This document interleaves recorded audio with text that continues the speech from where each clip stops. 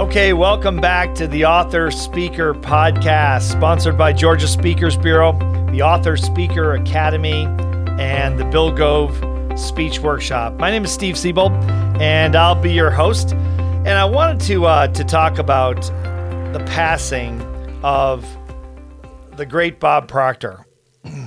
This was a really sad thing. I had talked to Bob about 3 weeks before he passed, and he sounded great. He was doing great. We were laughing on the phone for about a half an hour, and then I got a call from the person that runs his company, and she told me he was gone, and it was pretty quick, and I was just stunned, and I think a lot of people were really stunned because Bob was 87 years old. So if you've never seen Bob speak or heard of Bob, then you'd think, well, he's 87 years old. I mean, why would you be surprised? He was like Superman. I mean, I never worried about Bob. He was 87 and he had more energy than most 27-year-olds I know. I mean, last time I saw him speak, he did 3 10-hour days in a row. I mean, just amazing energy. And he was an amazing guy. You know, I had met Bob. He was a fellow graduate. Bill Gove was his mentor and the father of professional speaking. Bob was a graduate of the Bill Gove Workshop, and that's how I met him. When I attended the Bill Gove Speech Workshop in 1996, I met him through Bill Gove. And we worked together for 3 years. We traveled all over together. We spoke to tens of thousands of people and audiences. We had about a 3-year run where we were working with Bob. We did an album together at Nightingale Conant with Larry Wilson and Bill Gove, and back in 1999, I think it was. And so we were very good friends for 25 years. And so I was just shocked. It really took the wind out of my sails when he passed. But I wanted to share with you on a more positive note and an upbeat note, Bob's favorite day, as he told me, his favorite day he ever had in his professional speaking career. We had a party for him on his 80th birthday at the Bellagio in Las Vegas. I was one of the only speakers. I think there were 3 or 4 speakers there. I remember Mark Victor Hansen was with us. And I don't remember any others. Mark's wife, Crystal, was there. She's a speaker. And I think that was it. I think just the 3 of us. And, of course, Dawn Andrews, my wife. And that was it in terms of speakers. It was mostly family and friends. So we were there to celebrate Bob's 80th birthday. It was great because I got to speak and talk about what he had meant to me over the years, what a great mentor and friend he had been. And, he's sitting right in front. It was fantastic to be able to do that. I didn't know that was probably going to be the last time on stage I ever did that, on some level of stage. And but I told the story that I'll tell you. And when I was speaking at the Bellagio at his 80th birthday party, and there were maybe 75 people there. It was very small. And afterwards, Bob said, that was the greatest day of my life in the professional speaking business, that story you told. So I'll tell you the story. It was 1998. And we were speaking in Kansas City at Robartle Hall for 7,000 salespeople. Bob was the main headliner. He was speaking Saturday morning and then keynoting Saturday night. And Bill Gove and I were speaking Friday night. We were the kickoff keynoters. It was mainly Bill Gove, and I was kind of a backup. But Bill and I spoke together on stage. And so we had just produced this album called Everything You Need to Know About Speaking. We had just started our company. We had $7,000 in the bank, for our company. And we had just produced all these albums. And I ordered 82 albums. They were big video cassette album, 4-cassette album. And they were expensive to produce. So I could only produce 82 videos, 82 packages. And I brought them to Kansas City, set them up in our booth right next to Bob Proctor's booth. His company was called Life Success Productions back in those days. Now it's Proctor Gallagher. He went into business with Sandy Gallagher some years ago. But back then it was Life Success Productions, and our booth was next to Bob's, and Bob had like 4,000 albums. He had like a wall of albums. So anyway, the story is we go up there. It was my first major paid speech to a big audience. We go up there, and the idea is we're speaking at about 8 o'clock at night. And then we're speaking around roughly until 9 o'clock, and then we're getting the audience to go to the exhibit hall and hopefully buy the album, which we were selling for $200 a piece. So Bob introduces us. We go on stage, we do the speech, it goes really well, and we say, come up to the booth, here's the album. And we promote it, and people gave us a standing ovation. They loved it. So Bill and I and Dawn and my mom and dad were there from Florida. They came in as well. And we ran up to the booth before 7,000 people, we hoped, went to the booth. So we got up there. We went in the back door, manned the booth, and 600 people lined up at the front gate of the exhibit hall, which is in the top of this auditorium, this Robartle Hall in downtown Kansas City. And they locked the door. They locked it. So nobody can get in, and we couldn't find anyone to open the door. So no one bought anything. So Bob Proctor had gone back to his hotel room because he was speaking the next day at 9 o'clock in the morning. So I called him, and I called him Uncle Bob, and I said, Uncle Bob, I said, they locked the door. I told him a story. He goes, holy mackerel. He said, okay, do you have one of those albums with you in your room? And I said, yeah. And he said, well, bring it down to my room. And I go on at 9, be there at 9 o'clock to see me, and I'll figure something out. I don't know what we're going to do, but we'll figure something out. Don't worry about it. Get some sleep.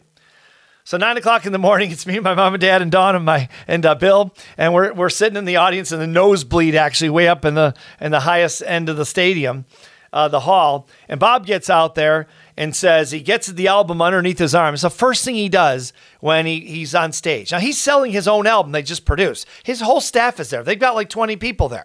Okay, that's how you make money at these programs. You sell that. Back then, that's what we did. We sold albums in the back of the room. So he's got to sell his own album. Well, he had our album under his arm.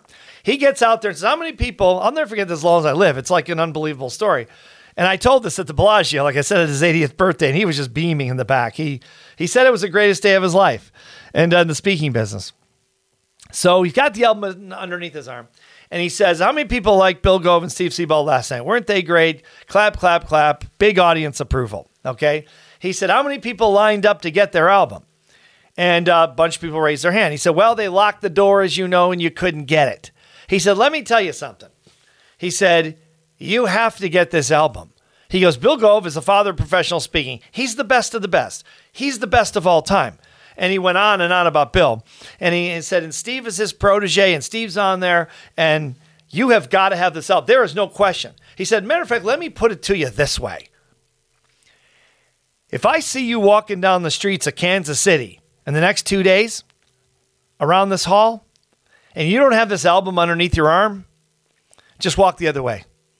Don't even look at me. Don't even talk to me, because you're not even trying. You don't even want to succeed, because I'm telling you, you need this album. As a matter of fact, I'm going to say this. This is exactly what he said, almost word for word. He said, the Gove Siebold, that was our company name, the Gove Siebold booth is right next to our booth in the exhibit hall. We have a brand new album. We got about 4,000 copies up there. He said, if you only have $200 to your name, and that's all you can spend, I want you to go past our booth and buy Bill Gove and Steve Siebold's album. That's how important it is. I want you to buy theirs instead of ours. I thought his people were going to kill us. They were so pissed. Yeah, I mean, it was like, and I don't really blame him, but he says, you got to have it. So then he went on, put the album down, gave a speech. We run up to the exhibit hall, my mom and dad and Don and Bill, and the flood comes. Like maybe 2 hours later when they took a break, there's hundreds and hundreds of people lined up at the gate, and they're buying. I've never seen a booth that busy with that many people before or since. It was insane. So bottom line is we walked out with $127,000 in a briefcase, not in cash mostly, but in credit cards. But we had like $10,000 in cash. But I had a briefcase because I remember thinking, I've never carried this much money. I've never seen that much money in my life. And it was all because of what Bob Proctor did. And his people he didn't sell anywhere near as much as he would have sold because he did that. But I talked to him afterwards backstage, and I said, I don't know what to say. I mean, what do you say when someone does that for you? I mean, what do you say? He funded our entire company. Literally, we had $7,000 in the bank the day before. And the next day we got $127,000. It funded our entire business, which eventually went all around the world, And so it was a great success, but that gave us the seed money. And so I said to Bob, why, I really appreciate it. I don't mean to sound funny, but why would you do that and kill your sales? And he said, I've owed Bill Gove a debt since 1968, and the debt was he mentored me. He taught. Without Bill Gove, I wouldn't be in this business, and I'm just lucky enough to be able to get on a stage and pay him back some way. He goes, you have no idea. I'll never forget him saying this. He goes, you have no idea how good that has made me feel. He goes, that's the greatest thing ever. No money could buy this feeling I have right now that Bill is so excited about this. He goes, I'm telling you, it's the greatest thing that ever happened. And who would ever do that? Speakers at NSA, at National Speakers, didn't even believe it. They're like, you got to be kidding me. That's got to be BS. I'm like, no, I'm telling you, it happened.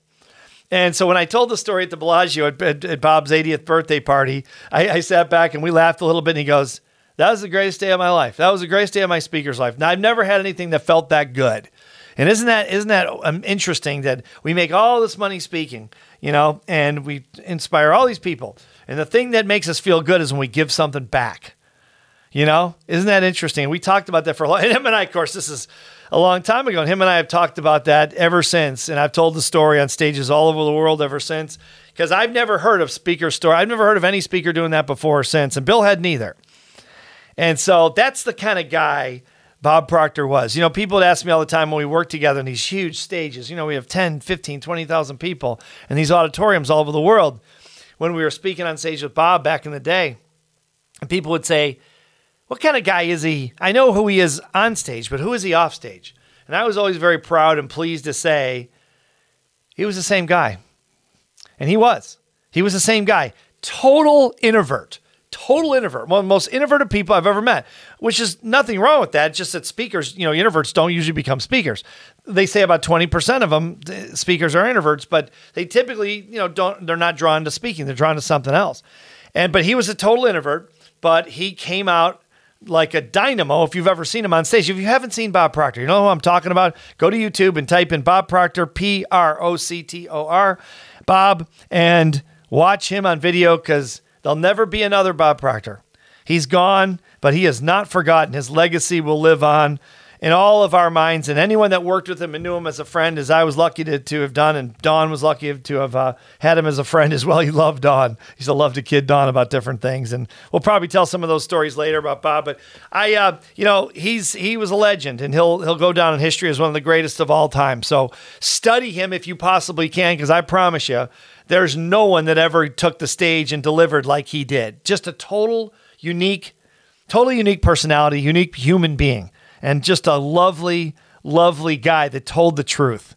Just a really good guy. So I wanted to tell you that story. And if you're so inclined and you like the story, I'd recommend that you watch this story on video, because it's pretty cool. Go to speechworkshop.com, scroll down to the history videos. There's 4 history videos, and I tell this story in a television studio, and you'll get a kick out of it. It's a lot of fun. It's done in a 4K studio, and it's pretty cool. So with that, I appreciate you guys listening or watching the Author Speaker podcast, and we'll see you on episode number 3.